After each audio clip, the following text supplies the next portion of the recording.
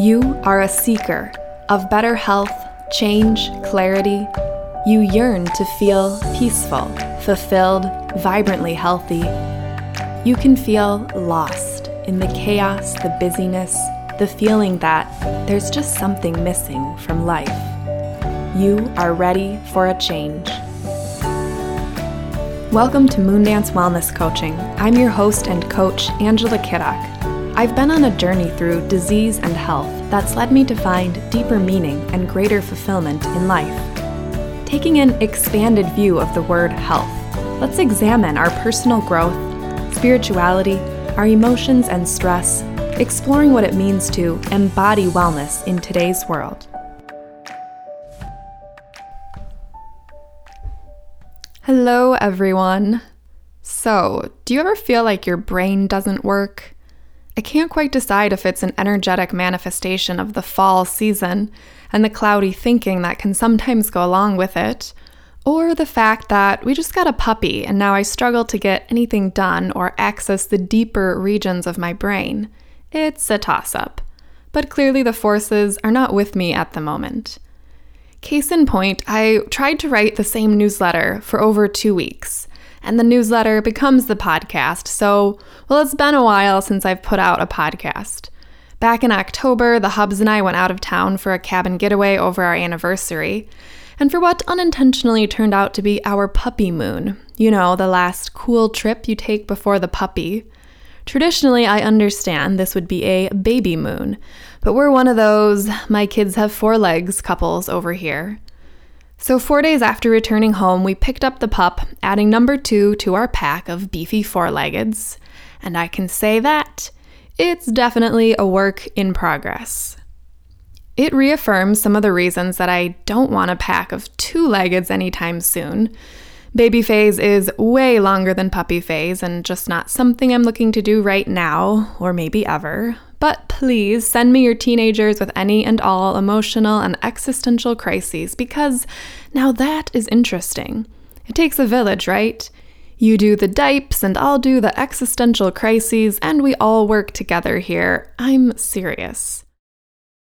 But whenever I find myself struggling in or against something, I'm reminded that there's probably a lesson to be learned somewhere in there. And it's probably applicable to a lot of stuff beyond just the current circumstances. And if we share our struggles and lessons with one another, maybe we can all learn something. So, without further ado, and with that mildly cloudy brain, I present to you Lessons from a Tiny Hippo. Because underneath the surface of our struggles, sometimes there is magic. Number 1. We must take out our trash, externally and internally. If there's one season that masters the work of letting go of what's no longer useful, it's fall. Look at the trees. They always know what to do, and we can take some wise cues from them. The trees are busy letting go of what no longer serves them. Without this phase of letting go, they can't move forward into a fresh new chapter of spring later on. But before we can welcome in the new, we must first let go of the old. As in, don't hold on to your dead leaves and don't hoard your trash. Think about trash night at your house. You have to consciously spend a little time locating and gathering up every trash can in your home, even that weird tiny one hiding in the corner of your office. And don't forget about the one outside with all the dog poo. So much poo. We consciously collect all the trash in our house and then we take it out, wash our hands clean, and move forward. But we have to do this internally, too.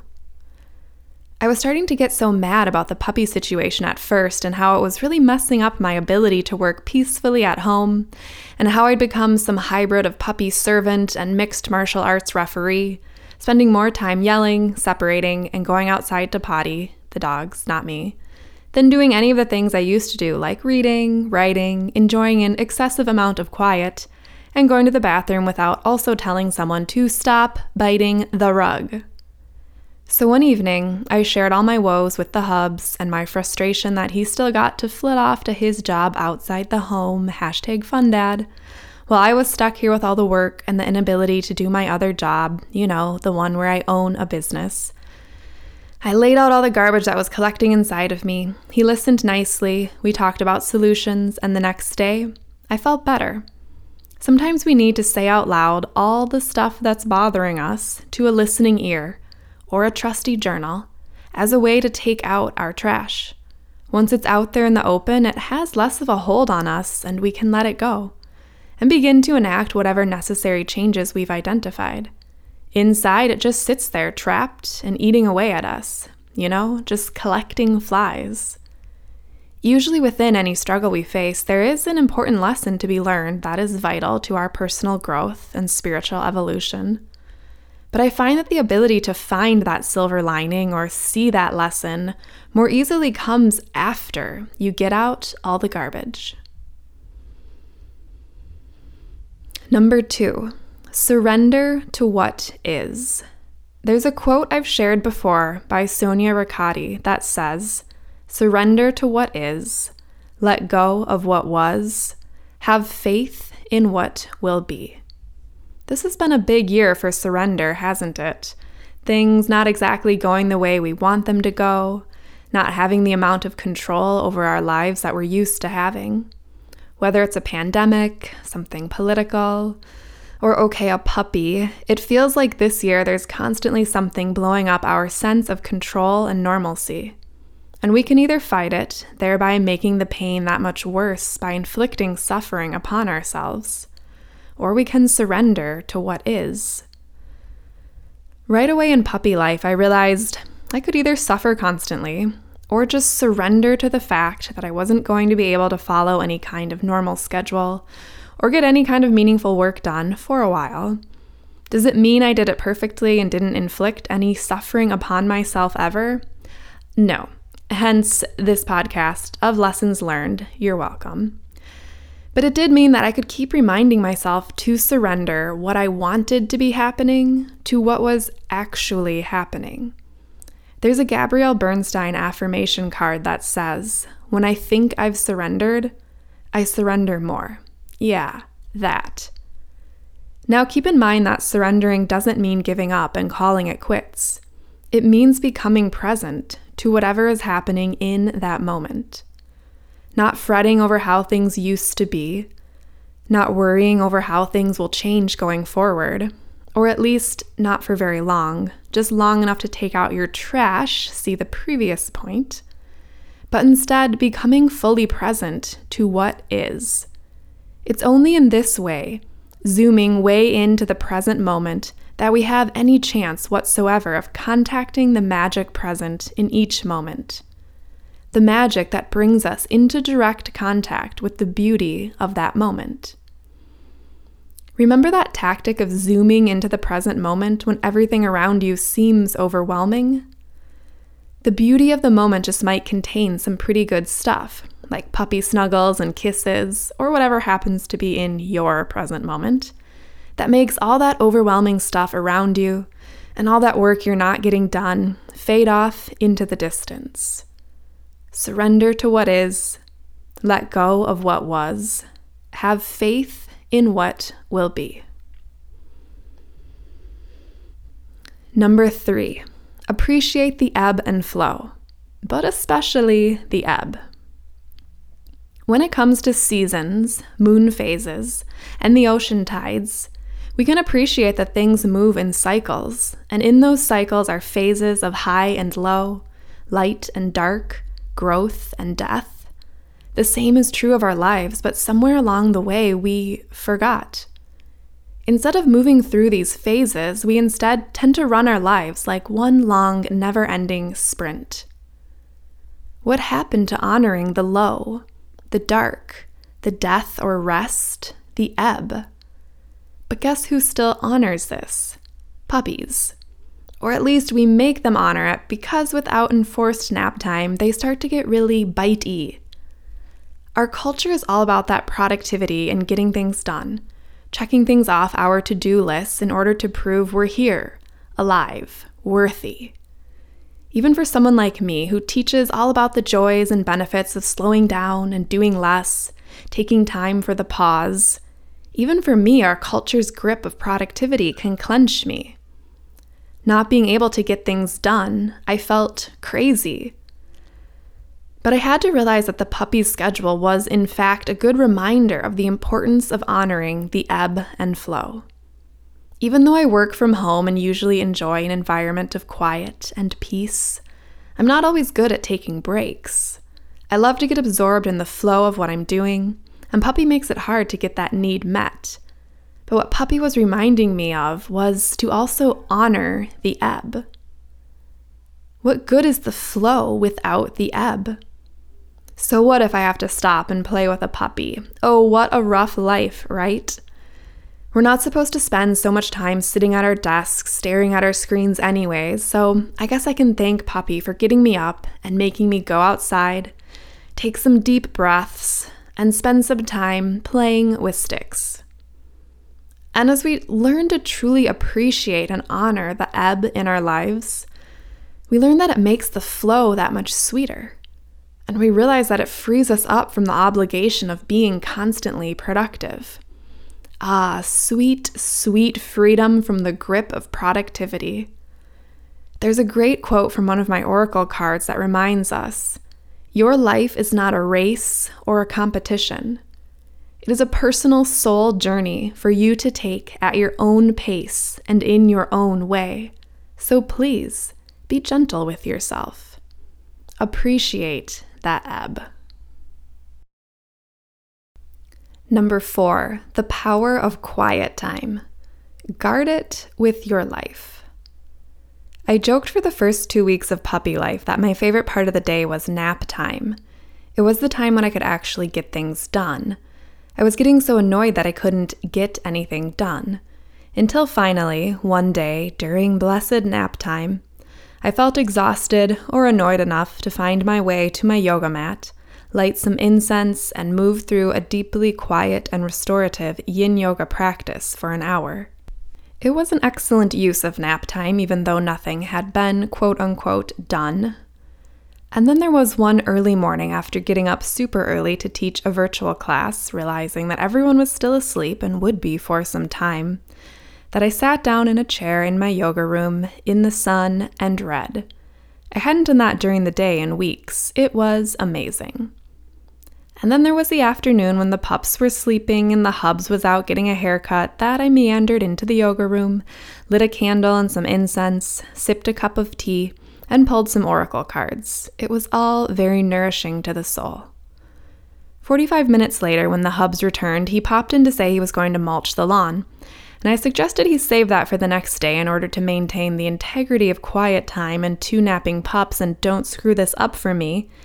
He then suggested 3 more decidedly non-quiet time activities. Lifting weights, which involves slamming metal in the basement, using power tools to install a puppy gate, and unloading the dishwasher. I looked at him bemusedly and said, I don't think you understand quiet time. He laughed, looked confused for a few moments, and then said he was going to go hang out with our older pup who was napping on the futon. I went back to my oracle cards and my tea and my incense and thought about this idea of quiet time and how sacred these times had become because of Puppy. Could this tiny hippo, this miniature beast that cannot sit still, who produces louder noises than make sense from such a tiny body, actually be teaching us about the value of quiet time? It's so easy to forget. It's so easy to get sucked back into the trap of productivity again and again. Productivity is what proves our worth. Getting things done is how we know we're alive. Sitting still is simply a reward for a hard day's work, right? Or maybe we're very, very wrong. What if this idea of our world is completely backwards? What if we become so imbalanced that we don't even remember what it feels like to experience a sense of calm, of quiet, of balance and peace? When our ability to get things done is stripped from us, what are we left with? Who are we when we can't do, when we can't produce, achieve, accomplish? When our external barometer of productivity that assures us that we're still here, alive, worthy, isn't functioning, how do we know that we're still okay? 2020 is a year that seems to be provoking these questions in all of us. The thing is, there's a deep sense of okayness, enoughness, aliveness that lives inside each and every one of us.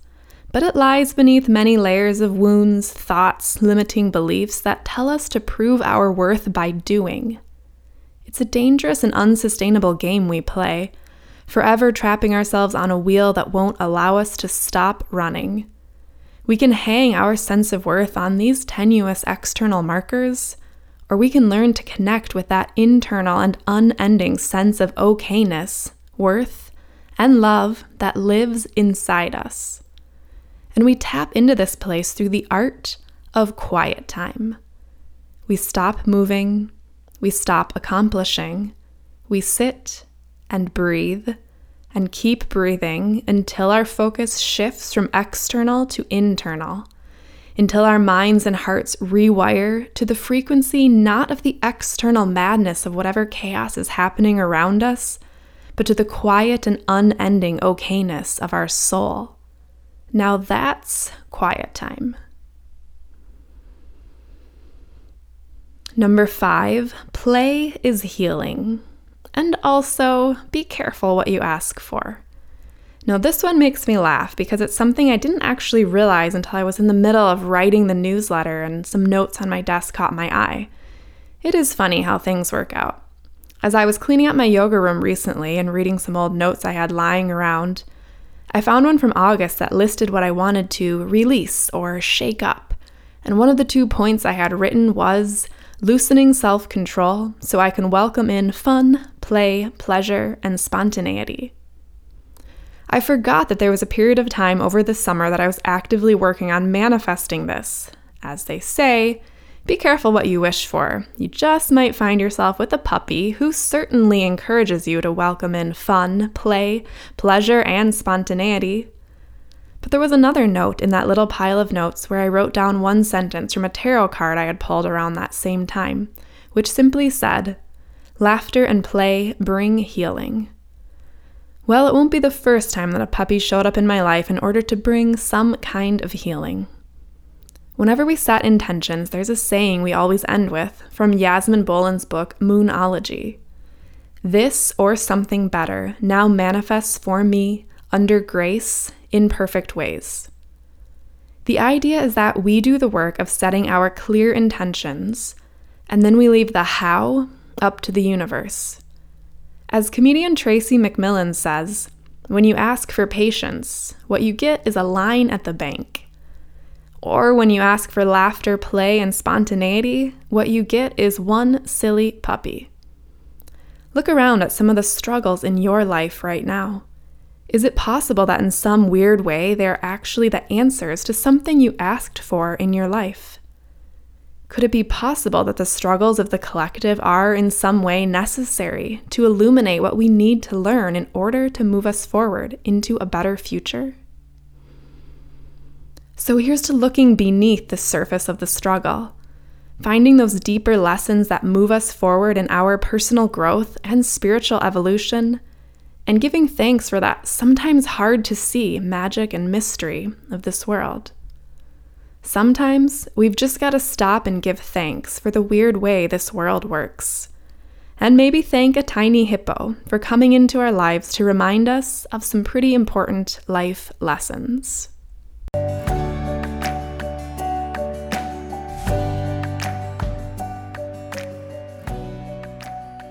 So, in the spirit of giving thanks, and with the holidays soon upon us, I'm offering you a holiday gift in the form of a free class.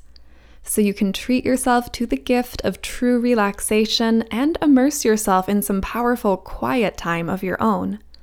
Allow your heart and mind to rewire from the frequency of whatever chaos surrounds you to the quiet and unending okayness of your soul. If you're new to the Yin and Mindfulness virtual classes, then your first class this November or December is on me. And if you're already a student, then go ahead and spread the love and gift a free class to a friend. Just send me an email to sign up for the free class for yourself or for a friend at angela@moondancecoaching.com. angela@moondancecoaching.com. Classes are Tuesday nights, 7 to 8:15 p.m. Central Time on Zoom, so you can join from anywhere around the world. We've usually got about 4 different time zones with us, which is pretty cool. Just list the date you'd like to join for free in your email: November 17th, 24th, December 1st, 8th. There's no class on the 15th, and then the last class of the year is December 22nd. You can find more details about the classes at moondancecoaching.com/events, and I'll put that link in the show notes. I hope to see you for a class, and I just want to say thank you for being a part of the Moondance Wellness community. The fact that you read my words, or listen to my words, or come to my classes and put your faith in my coaching, or tell your friends about me means the world to me. I'm wishing all of you a beautiful season of Thanksgiving. For more info on personal growth and wellness coaching, visit moondancecoaching.com. Set up your free intro call or find an upcoming class or event.